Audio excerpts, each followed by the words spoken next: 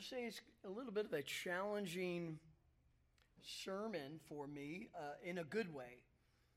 So in our Sunday study, we're studying the book of Timothy, and this next Sunday, we are going to be handling the verses of 12 and 13 in chapter 2. And let me read it. Paul says, "But I do not allow a woman to teach or exercise authority over a man, but to remain quiet. For it was Adam who was first created, and then Eve." What I find interesting is tonight we're going to take a look at a prophetess. So there's automatically a little bit of tension there. How can Paul say this in the New Testament when we look back in the Old Testament and we see several women that appear to be in leadership, were prophets or prophetesses? And so how do we put that all together? So I'm actually going to be spending more time on that subject than even our text. Our text is going to be about 6 or 7 verses, but it surrounds Huldah, the prophetess, and it will surround other prophetesses, and we'll try to make some sense of the Bible and put this all together. And we'll try to do it in such a way that I just don't get lynched from this church. You know, I have to say that one time I was doing something, and it was through a passage in Scripture that talked about women, and I was reading this illustration of an older illustration of what women used to do, and it kind of seemed archaic, all of the chores that they had to do at home and in the family. And I actually had a woman take the paper, crumble it, and throw it at me while I was preaching. Now, she did it in a right way. She did it as a joke. But anyway, very interesting. So hopefully we can put this together. And same thing with 1 Timothy chapter 2, verses 12 and through 13. I am not a woman hater, and I don't think the church is a woman hater. And I don't think that the Lord Jesus Christ is a woman hater. And I think when we understand it in the proper way, that it makes sense. In fact, that's what Bible study is all about, making sense of what God has said in His Word.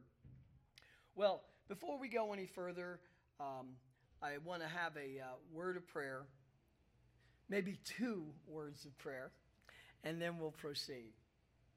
Heavenly Father, we need not shrink back from the truth of your word. And Father, not only that, but even times that we talk about submission and women, we as men must realize that submission is all about our lives too. Submission to the Lord Jesus Christ in everything and according to His word.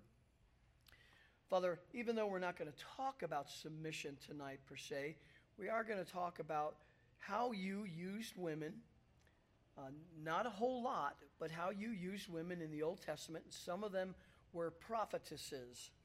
So, Father, we ask you to help us put this all together, and that you are honored, and that we are all submitting to your word in the proper place and the proper roles that you called us to.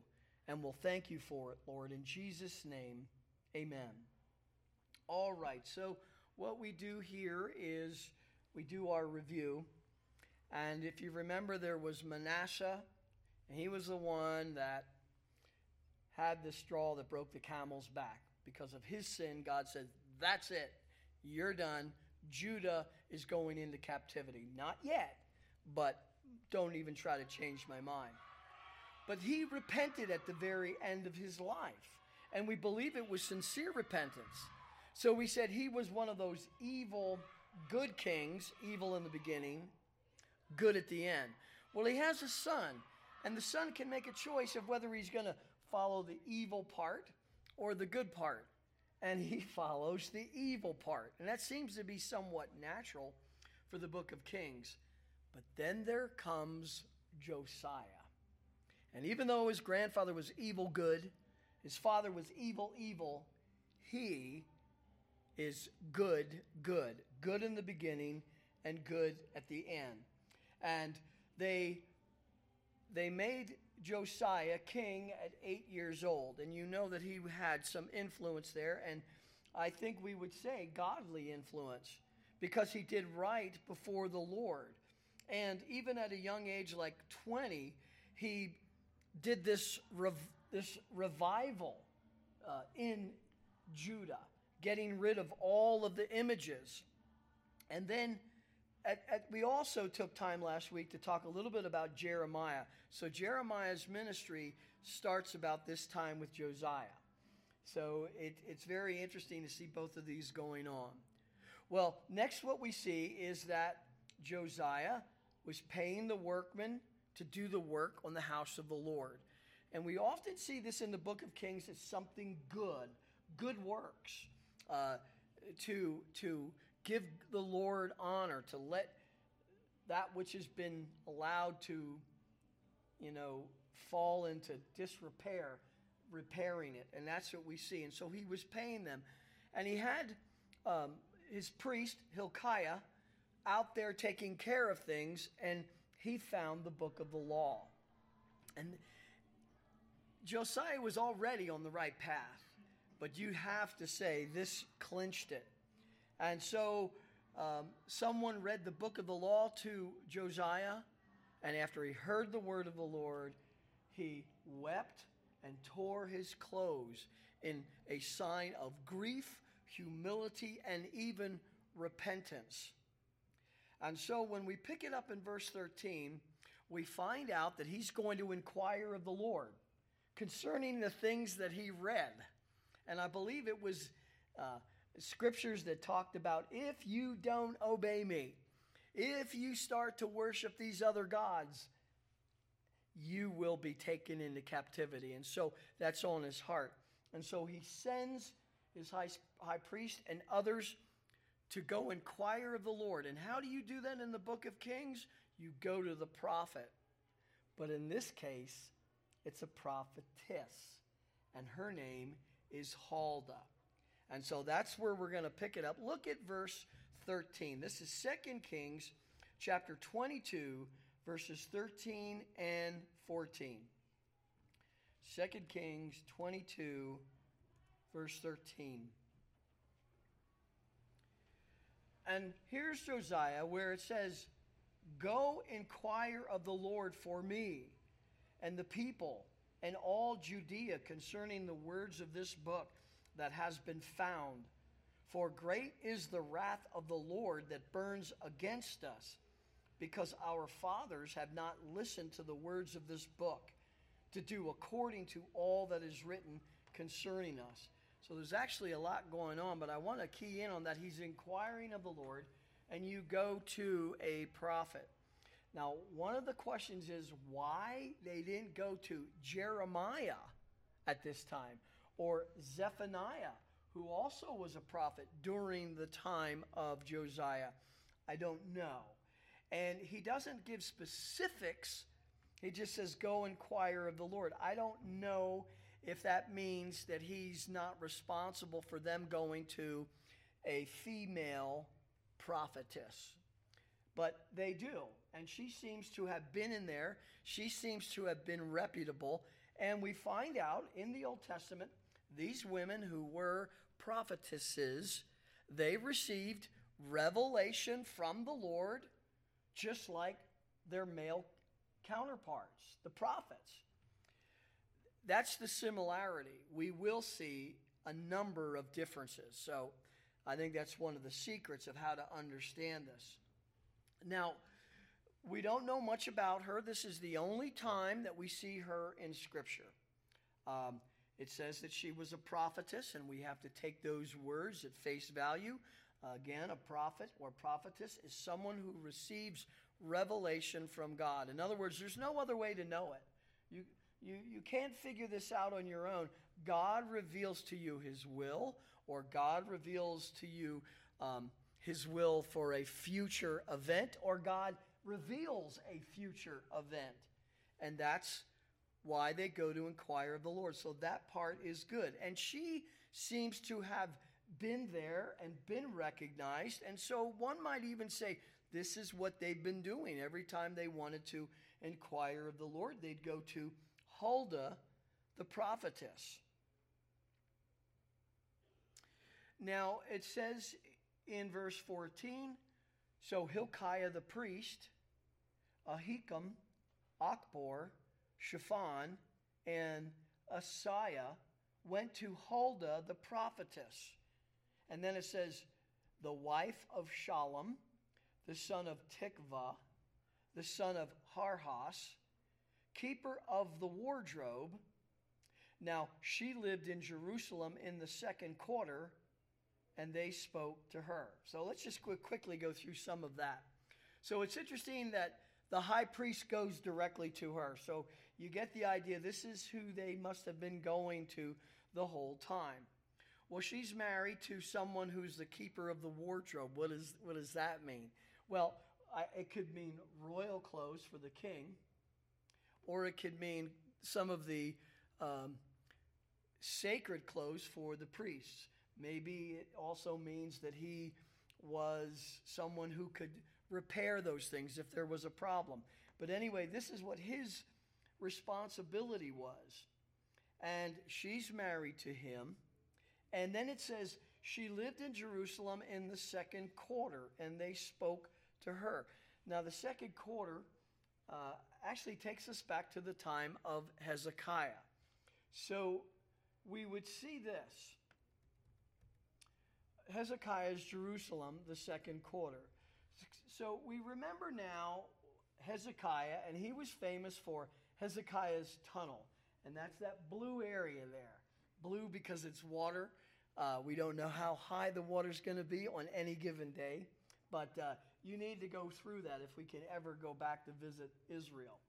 Well, we look and we see the city of David, which was the original. And then the first expansion was Solomon's expansion. When he became king, he expanded it. And it pretty much stayed the same until Hezekiah came in and he expanded the area. Now, this is what we believe is the second quarter of Jerusalem. The only thing is that we're not sure if this is what Hezekiah was limited to, or if he actually went farther and did a greater expanse. Well, either way, this is where she lived in this expansion. Now, at this point, I want to just talk about the fact that she was a prophetess. How do we look at old women in the Old Testament and some of the ones in the New Testament that are prophetesses? How do we put that together with 1 Timothy chapter 2? Well, I'm going to try in just a moment. The first thing that I want us to recognize is that out of at least 52 prophets that are named, there's probably more. In fact, we know there's more.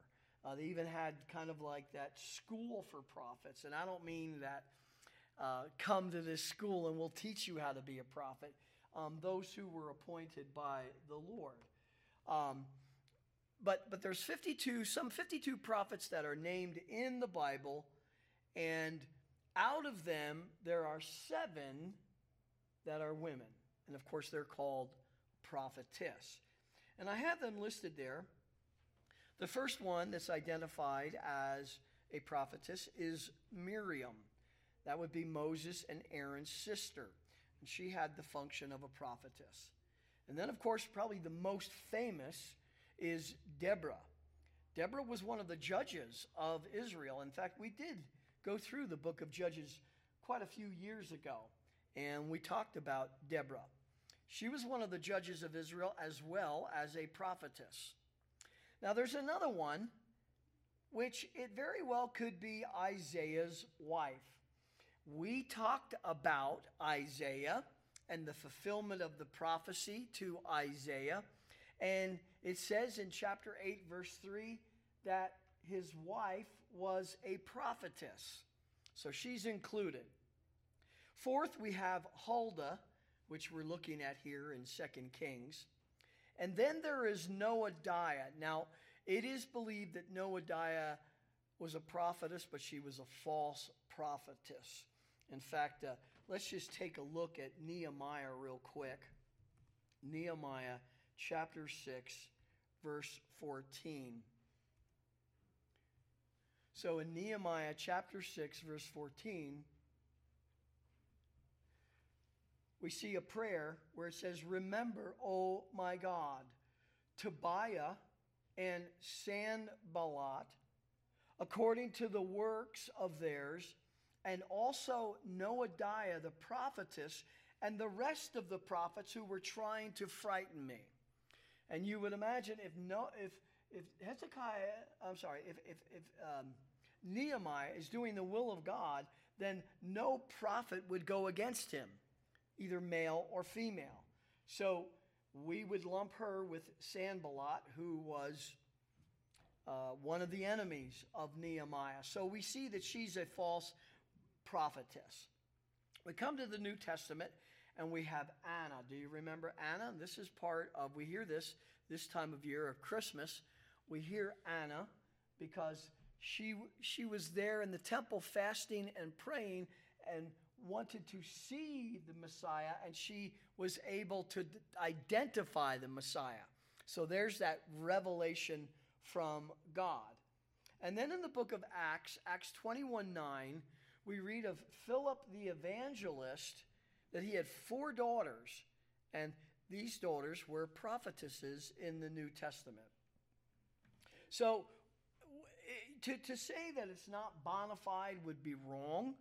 For some reason, God has this and has them in their place and their office. But I'd like to take a look at it. What's the function of the prophetesses? I mean, I've already said that revelation from God, just like the prophets. But we'll go through that. And then I want to look at the differences between prophets and prophetesses. There are some differences.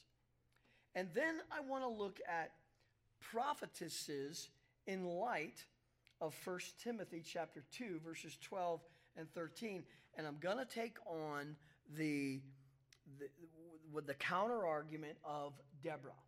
So that's where we're headed in this, and we're just going to spend most of our time. And then when we're done with that, we'll finish up this chapter with what Huldah has to say, what the Lord reveals to her to say to Josiah. All right, so let's go back to the function of prophetesses. And as I said before, a prophet is someone who receives revelation from God, and that's so important, especially when we think about the Bible and scriptures. It's not like someone was very religious and very intellectual and they wrote a Bible. No, it was revealed by God. That was the process of inspiration in writing the Bible. When these prophets or prophetesses would give out the word of the Lord, it was not some feeling that they had. The Lord revealed it to them. So we do see a bona fide office for them. Now, I want to look at Anna for just a moment because we're going to see a little bit of this function. And so in Luke chapter 2, let's turn there. Beginning in verse 36. This is all we're going to really read about her, but it's enough. And it's enough to know that she was a prophetess. Verse 36. And there was a prophetess, Anna, the daughter of Phanuel, of the tribe of Asher. She was advanced in years and had lived with her husband 7 years after her marriage. And then as a widow to the age of 84. She never left the temple, serving night and day with fastings and prayers. Hang on for just a second. So at this point, there is something a little different about her ministry as a prophetess than there are, say, with Isaiah, Jeremiah, Zephaniah, who are called to speak and to speak publicly to Judah or Israel. So her ministry was a little bit different. She spent most of it serving night and day in the temple with fastings and prayers. And then verse 38 says, at that very moment, she came up and began giving thanks to God. This is after she saw Jesus being presented at the temple. At that very moment, she came up and began giving thanks to God and continued to speak of him to all those who were looking for the redemption of Jerusalem.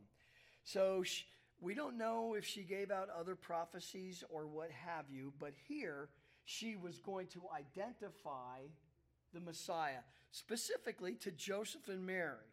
Now, maybe others heard. I'm not saying that at all, but it wasn't a public ministry per se. It was more of a private ministry, a private consultation. And I love the fact that it is revealed to her not only is Jesus the Messiah, but he is the redemption of Jerusalem. We just talked about reconciliation and redemption. It means to buy back. He's going to die on the cross for our sins and buy us back to God. So that was Anna. And we see this revelation, but it's, at least with her, it's not quite the revelation that we see with the other prophets in their ministry. Next, we have the daughters of Philip. And the daughters of Philip, of course, are in Acts chapter 21. I'll ask you to turn there.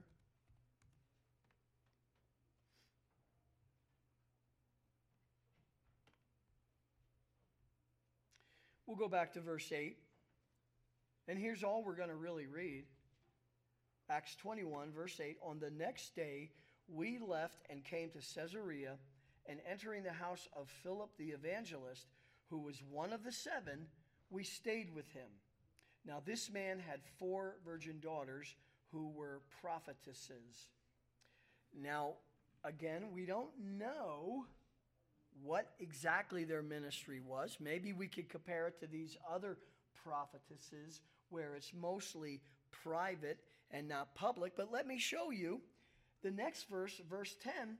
As we were staying there for some days, a prophet named Agabus came down from Judea. And coming to us, he took Paul's belt and bound his own feet and hands and said, "This is what the Holy Spirit says." Interesting. He says, this is what the Holy Spirit says. We're talking about the Holy Spirit on Sunday morning, and this just goes to show that he's a part of the Word of God. And it could be called the Word of the Spirit. And what he says is, in this way, the Jews at Jerusalem will bind the man who owns this belt and deliver him into the hands of the Gentiles. So here we have Agabus. We don't really know what the 4 daughters did. Why did God not use the 4 daughters in this prophecy or revelation? We don't know. But we do know that when it comes to prophets, they are used in a great way. Now here it's private, except for there are members of the church there. But when I say private versus public, I'm referring to prophets such as Isaiah and Jeremiah. They're very public, and this is what almost got them killed. So that's the daughters of Philip. Not much is said. And then I just want to talk about Isaiah's wife for just a moment. And this is in Isaiah chapter 8, verse 3. And we talked about this. We talked about King Ahab, who was going to get this revelation from God. God said, choose a sign. And he said, I'm not going to choose a sign. God said, I will choose a sign for you. And the famous words is, therefore the Lord himself will give you a sign. Behold, a virgin will be with child and bear a son, and she will call his name Emmanuel. Well, we said about prophecies is that sometimes there is an immediate natural fulfillment, but looking forward to a divinely brought about fulfillment of the prophecy. Now with Isaiah, let's drop down to Isaiah chapter 8. And here's where Isaiah has a son. It says, so I approached the prophetess, and she conceived and gave birth to a son. Then the Lord said to me, and I love this name, name him Maher-shalal-hash-baz. All right? And what we're going to see is that this was, even though the wording was, and a virgin will be with child, there is a natural sense in which it can be fulfilled, meaning that maybe his wife, prophetess, had never known a man until he had relations with her. But it didn't mean a miraculous virgin birth like it does with the Lord Jesus Christ, as fully explained in the book of Matthew. But he calls her the prophetess, and the context would suggest that this is who it's talking about. The prophetess is probably Isaiah's wife. Now, some have said, and it's very possible, we don't see any prophecies by her, so maybe she is a prophetess in the sense that the wife of a deacon is called a deaconess. It's a possibility. Maybe she did give prophecies. But it's very possible that she was called a prophetess, just like a deaconess who's married to a deacon, she's given the title of a deaconess, even though we see that even as an office in the New Testament. And what is very interesting then, drop down to verse 5. Verse 5, no prophecy was given to her, but Isaiah begins to speak. Verse 5, again, the Lord spoke to me further, saying. And so we see these major prophecies being given not through the prophetess, but through Isaiah. And I suppose that's how he gets the book named after him, because he is the prophet. So this is just showing us that it has to do with revelation, but it may not be the exact same as it is with a prophet, a male prophet. Am I saying any way that women are inferior to men? Absolutely not. And first of all, spiritually, they would not be. I mean, they don't have to go through their husband in order to get to the Lord. The Lord is their Lord and Savior. And second of all, I don't think it means, and we'll talk more about this on Sunday, I don't think it means aptitude. I am always very impressed with women. My wife, and sometimes my daughter, and various others, that we're talking about spiritual things and they make a comment and I say, that is really good. So we're not talking about a lack of intelligence, but what we are talking about is design. In the beginning, God designed it that way. He made Adam first. He could have made Eve first, but he didn't. And the scripture says, look, this isn't cultural. This is from the design of Genesis. He made Adam first and then Eve. And so this is what Paul is going to give us in 1 Timothy chapter 2 of why we have this male leadership. But it does go a little farther than that, and I want to talk about some of the differences, but I also want to talk about, what's interesting is, even though men have the proper place of spiritual leadership in the home, even though women can't teach men, even though a pastor has to be a man, so even though we have those things, it just seems like it's like pulling teeth to get men to step forward and be spiritual leaders. And as I've said before, you can understand sometimes why women see a need and decide to take care of that need, which we've all done and overstepped our bounds in many different areas of life. But there is this impetus to men to step up to your proper place. Well, anyway, so what are some of the differences between the prophets, particularly of the Old Testament, and the prophetesses? Well, first of all, as I said, these are rare occasions. Dare I even say they're special occasions. Something needed to be done, okay? And so their ministry to the nation of Israel or Judah rarely came through a prophetess. Deborah could be an exception, but we'll take a look at Deborah, and I think we'll actually answer that. The ongoing prophetic ministry was through the male prophets. It was extremely rare for these women to be in that place. And so it was, I believe, a special situation. Now, secondly, I want to say what I've said before. We don't really see them as far as like Isaiah in a public ministry to the entire nation. A lot of times it's just a private ministry. That's what Huldah is going to do. I mean, they inquire of her. She doesn't stand out in the marketplace and give this revelation to God. They come to her, and it's kind of a private consultation. And we're going to see that. You know, in the same thing with Miriam. Now, Miriam, let's go back to Exodus 15:20. Now, again, we could say that maybe I'm reading between the lines. And it's the idea, but it could be. Well, you got to be careful with but it could be, okay? If it doesn't say it in the scripture, it might not. And so you have to be careful of that. But when we look at Miriam in Exodus 15:20, this is what we read.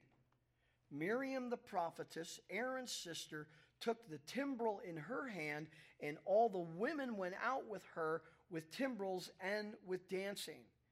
So it's been recognized that perhaps her ministry, prophetic ministry, was to women.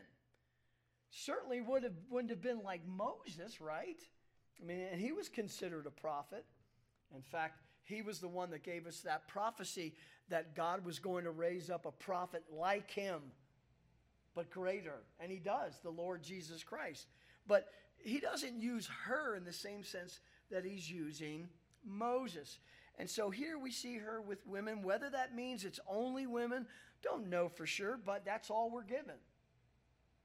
And even Deborah, I think an argument could be made that Deborah, we're going to look at Deborah in just a moment, because the argument could be, well, she's a judge of Israel, she's leading Israel, but not quite. We see her in Judges chapter 4. Judges chapter 4, verse 5. We see her in the realm of private consultations, revelation from the Lord. It says in Judges 4:5, she used to sit under the palm tree of Deborah between Ramah and Bethel in the hill country of Ephraim, and the sons of Israel came up to her for judgment. So it could be understanding, or I'd even be willing, since she's called a prophetess, I'd be willing to say that she gives revelation, but it seems to be the private consultation. And we're going to get back to Deborah. And then the third point of a difference is we do not see a woman become the author of any book in Scripture. Now, they could have, because it's under the inspiration of the Holy Spirit, but why wouldn't that happen? Well, I think it goes back to the design of men and leadership. That's what God wants. And so no woman was inspired to author any of Scripture's 66 books. John MacArthur had said that. Now, there is, tongue-in-cheek, there is a little question about the book of Hebrews. Because in Hebrews chapter 13, which is 13 chapters, quite a big epistle, it concludes with, "But I urge you, brethren, bear with this word of exhortation, for I have written to you briefly." So the joke is only a woman could write 13 chapters and call it briefly. Okay, that's tongue-in-cheek. Hopefully you get the humor of that better than my harmony of the gospel joke. That's just I have not been able to see that thing take off.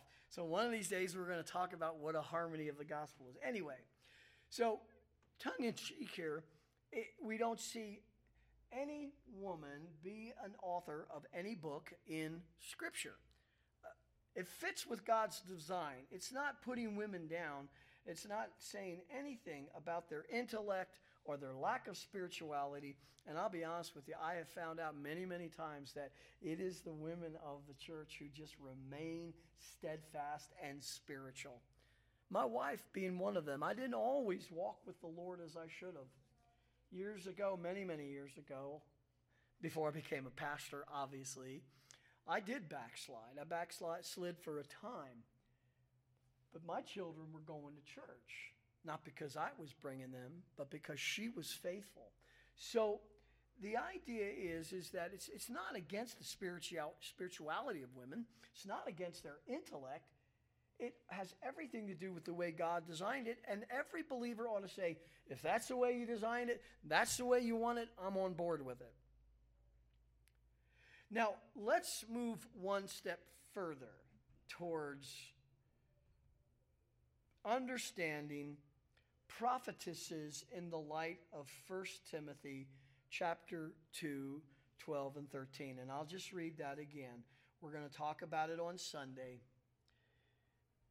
But I do not allow a woman to teach or exercise authority over a man, but to remain quiet. Let me stop there. And I'll say it again. The major argument today is, well, that was then. That was their culture. Nope. Look at verse 13. Here's Paul's reasoning. For it was Adam who was created first, and then Eve. It was God's design.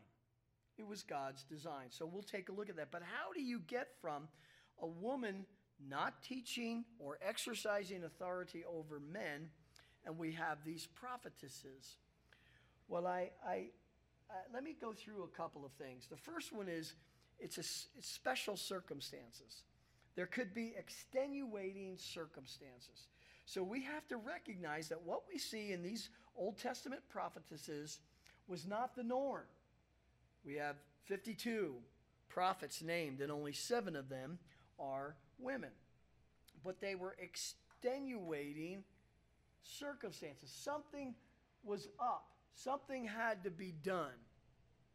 Now, I'm going to give a couple of reasons, but before I do that, at this point, there will be those who will say, well, that just sounds like a double standard from God. That's not right. Well, so would this be a double standard from God? John Calvin replied, extraordinary acts done by God do not overturn the ordinary rules of government by which he intended that we should be bound. So no, if it's an extenuating circumstance, God could bring it in. And by the way, what book in the Bible shows you more diversions from the norm, diversions from the will of God, more than the book of 1st and 2nd Kings? Oh my word. So just quickly, how about Ahab, who married Jezebel, whose father was involved in Baal worship? She brought the prophets of Baal with her. Tell me that wasn't a diversion from the norm. But guess what? That does not thwart God and his will, his ultimate will. How about, here's another one of my favorites. How about Ahab's random death? In 1 Kings 22, verse 34, now a certain man drew his bow at random and struck the king of Israel in a joint of the armor. So he said to the driver of his chariot, turn around and take me out of the fight, for I am severely wounded, and he eventually dies. So what do you do? What do you do when Ahab dresses up differently than a king, makes his buddy the king? Come over here. You dress up like King Ahab, but he gets killed by a random archer in a place where the protective armor can't protect him. And then the final one was, And this does pertain to a woman. How about Queen Athaliah? You remember her? In 2 Kings 11, when Athaliah, the mother of Ahaziah, saw that her son was dead, she rose and destroyed all the royal offspring. She was going to get rid of all of those who were going to try to take back the kingdom, the reign. And of course, we find out that Joram gets hidden. Okay, so again, this just shows us that a diversion from the norm doesn't mean God's doing a double standard. I think what it means is he is more than capable of working within the sinfulness and the diversions of men, or the lack thereof. And I think that's what we have here next, that perhaps some of these are times, not all of them, some of these are times when there was a lack of male leadership. And let's talk about Deborah now and Barak. Let's talk about them, because I think this is all about a lack of male leadership. Not a lack of males, but a lack of men who are unwilling to step up and be leaders. And so insert Deborah as the judge. Now let me read a quote here. By the way, I'm quoting from a book that's called Recovering Biblical Manhood and Womanhood. Now this book has been around for a while. In fact, you can get it free on the internet if you like, if you don't mind PDF form. So it's there. It's been around for a while, but it's one of the major writings to help bring back a biblical viewpoint on manhood and womanhood. And it actually talks about Deborah. But first of all, it says evangelical feminists. Did you catch that? Evangelical feminists, those who profess to be believers, they consider Deborah particularly significant because she functioned as a judge over Israel, which would include judging men, and she exercised authority over the man. Barak, who was a commander of the Israelite troops. So they say, well, here's an example. Well, I'm going to go through this, and I'm not sure that that's the best way to characterize this. What is very interesting in the very beginning, that even though she is the judge of Israel, even though she is a prophetess, God does not call her to be the commander of the army. That was usually saved for the judge of Israel. But in this case, he doesn't call for her. He commands that Barak do it. Turn with me to Judges chapter 4, if you're not already there.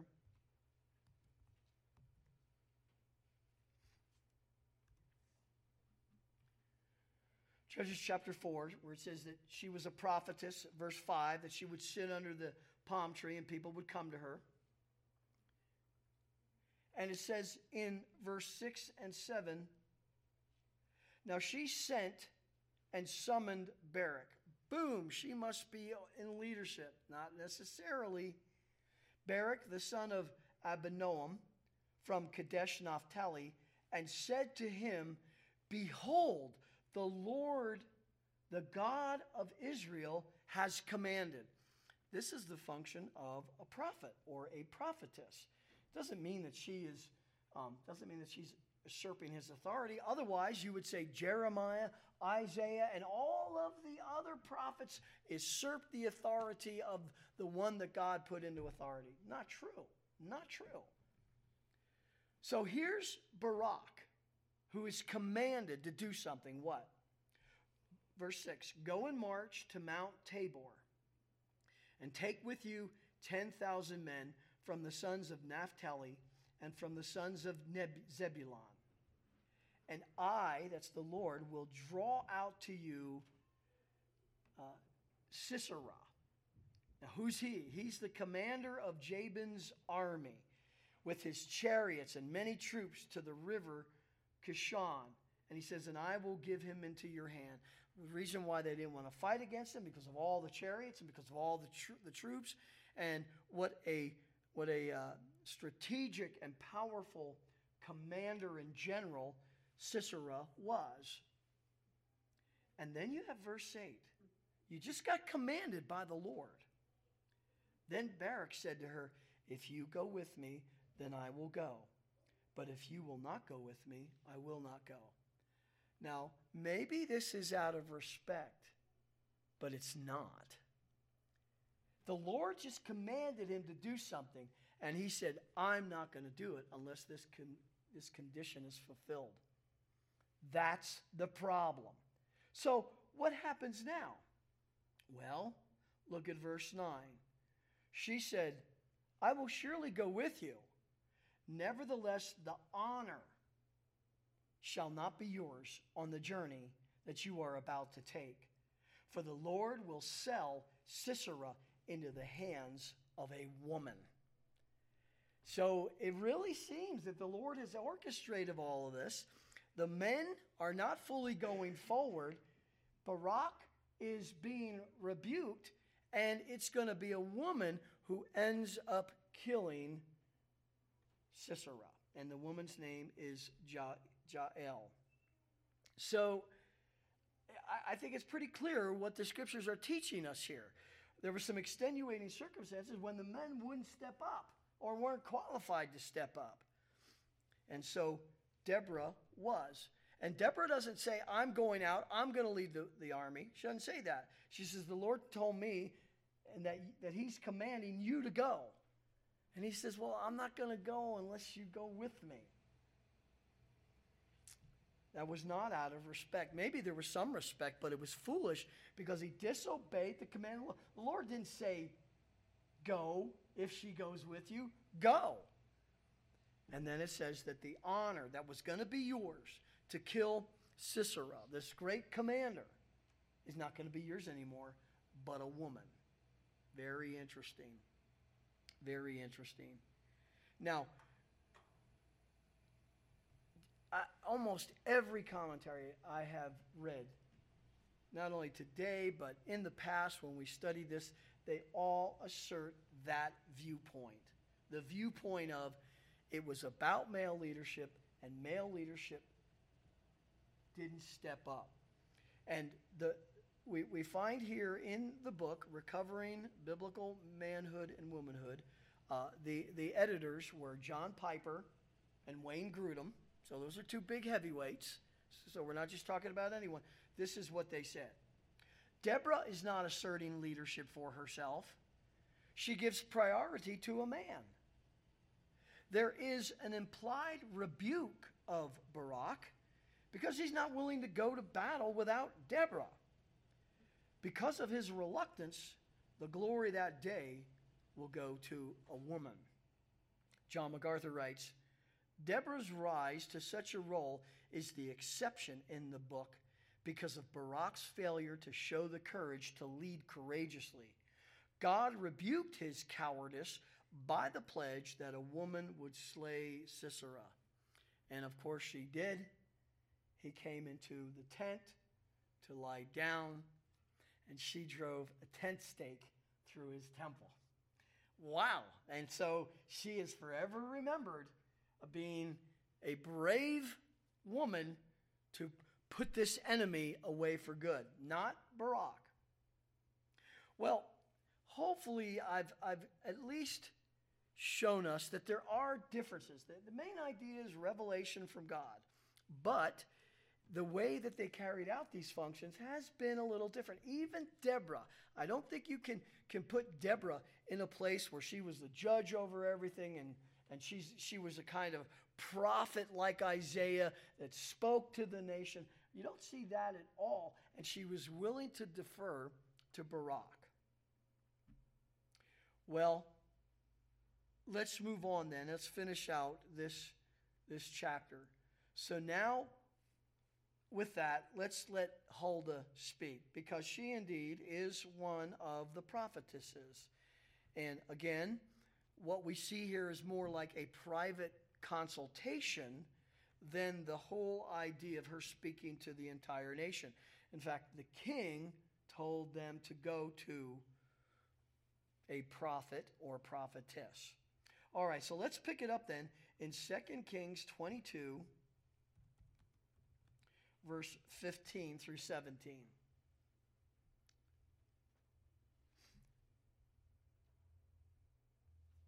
She, that would be Huldah, said to them, "Thus says the Lord God of Israel."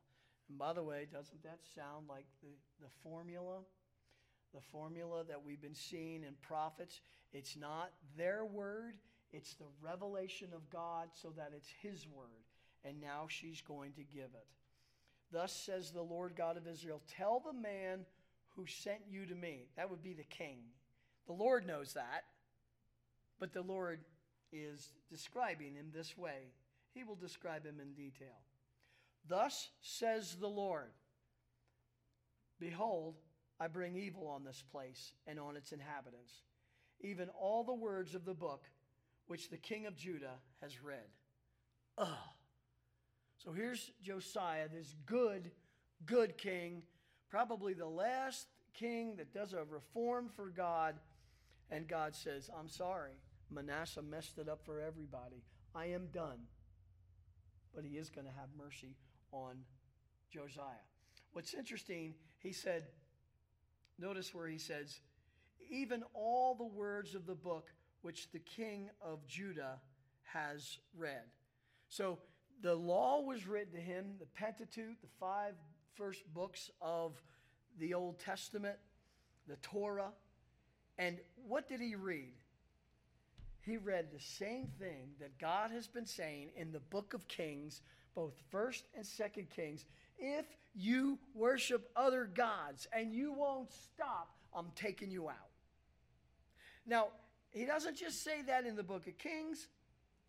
He said it all the way back in Exodus when he met with the people. "You shall not worship them," talking about these false gods, "or serve them. For I, the Lord your God, am a jealous God, visiting the iniquity of the fathers on the children, on the 3rd and 4th generation of those who hate me." He talks about Deuteronomy. They could have been reading Deuteronomy. When he says, "So watch yourselves, that you do not forget the covenant of the Lord, which He made with you, and make for yourselves a graven image in the form of anything against which the Lord your God has commanded you. For the Lord your God is a consuming fire, a jealous God." He says in verse 27, "The Lord will scatter you among the peoples, and you will be left few in number among the nations, where the Lord drives you." That's the great exile. Assyria already has the northern kingdom, and Babylonia is about to get Judah. We're going through the last 5 kings. We're coming to the end of 2 Kings. But it's the same message over and over. He says, "They went and served other gods and worshipped them, gods whom they have not known and whom He had not allotted to them. Therefore the anger of the Lord burned against that land, to bring upon it every curse which is written in this book. And the Lord uprooted them from their land in anger and in fury and in great wrath, and cast them into another land as it is this day." In other words, He gave them the promised land, everything they needed. All they needed to do was stay faithful to the Lord, and they didn't. And He removed them. Well, this is why He wanted to consult the Lord.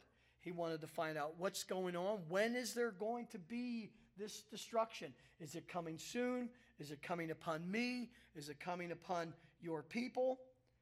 And verse 17 answers that question. "Because they have forsaken me and have burned incense to other gods, that they might provoke me to anger with all the work of their hands, therefore my wrath burns against this place. It shall not be quenched." So in those 3 to 4 sections of Scripture, when he says Manasseh was the last straw, he was. It's done. It's coming. But look at the mercy of the Lord.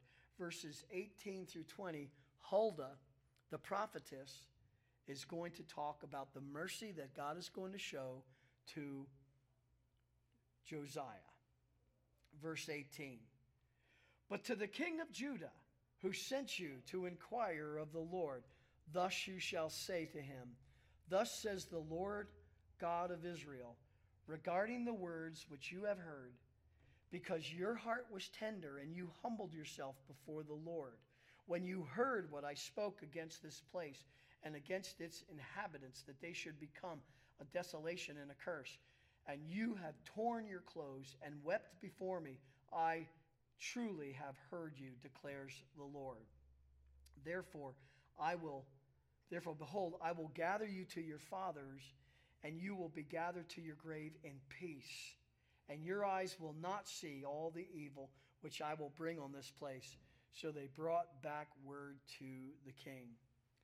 Now, what's interesting to that, not only are we talking about mercy, but look at Josiah's character. The first thing he did was he inquired of the Lord. And that's what we ought to do no matter what situation we come up against, what trial we come up against, what good thing we come up against, what thing we need wisdom for. We should always pray and be inquiring of the Lord. That's something that pleases him. I know people have said, well, I don't want to bother him with my problems, little problems. And the answer is, well, to God, to big sovereign God, there are no big problems. They're all little. So go ahead. And God wants to hear from us. He is our God. We are his people. And the people of God do depend upon him. That's the relationship that he set up. He wants us to depend upon him. And when we don't depend upon him, or we depend upon someone or something else, what happens? It ain't good. So this is what we see here. First of all, he inquired of the Lord. The second thing we see was that he humbled himself before the Lord. And that's the idea that he's the Lord and I'm not. He created me. I'm his creation. What should I do as his creation? I should submit to him. I should listen to his word. I should do it. And if I don't, what happens? Do I get struck with lightning? No, but I am disobeying God, no matter how good of a Christian I say I am. This is our proper place. Humility means to recognize who you really are before God. And then it says, he believed God's word. He believed God's word. And so when he heard the law and saw what God was going to do, he believed it. And this is why I believe that when we do evangelism, don't be afraid to use the word of God. Don't be afraid to talk about everlasting punishment, because the Holy Spirit can use that in that person's heart. It's one thing if I say it, but it's another thing if God says it. And he believed, Josiah believed this wrath that was coming. And then it talked about him grieving and repenting and tearing his clothes, which is a sign of grief and repentance. It's really a proper response before the Lord if we've disobeyed or if there's disobedience. We know that the Lord is displeased. We know that the Lord will keep short accounts. The Lord will deal with these things unless we know the Lord Jesus Christ is our Lord and Savior. This is the gospel. That we are under the wrath of God. Not because he's a mean God, but because we're sinners and he's holy. But he loved us so much that he sent his son to die on the cross in our place. And by the way, what we learned on Sunday was he died for all the sins of everyone. Remember, we said the death of Christ was sufficient for the world, but efficient or purposeful for the elect. And so the idea is, this is what the gospel is all about. And then it says that he was going to be, not only have peace to the end of his days, but he would be spared from seeing God's wrath. That is a blessing. I mean, we say, well, maybe it's not reality. Well, God blessed him in not having to see that. You know, we see a lot of things on the news now that we wish we wouldn't be seeing. And it is heart-rendering. And I have yet to meet one Christian that says, well, I watch the news, but I can only watch so long. Of course, because we can't bear it.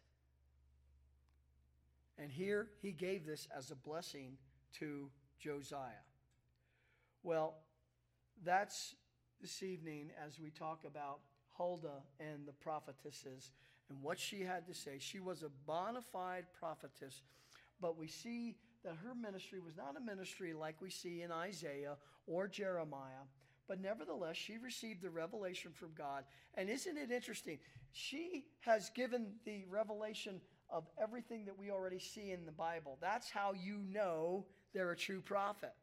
They don't talk about crazy things, like the Kansas City Prophets years ago would watch the Colorado Buffaloes, and whatever the score was, that's the verses they were supposed to go to in the Old Testament, and that was God speaking to the people. Wow.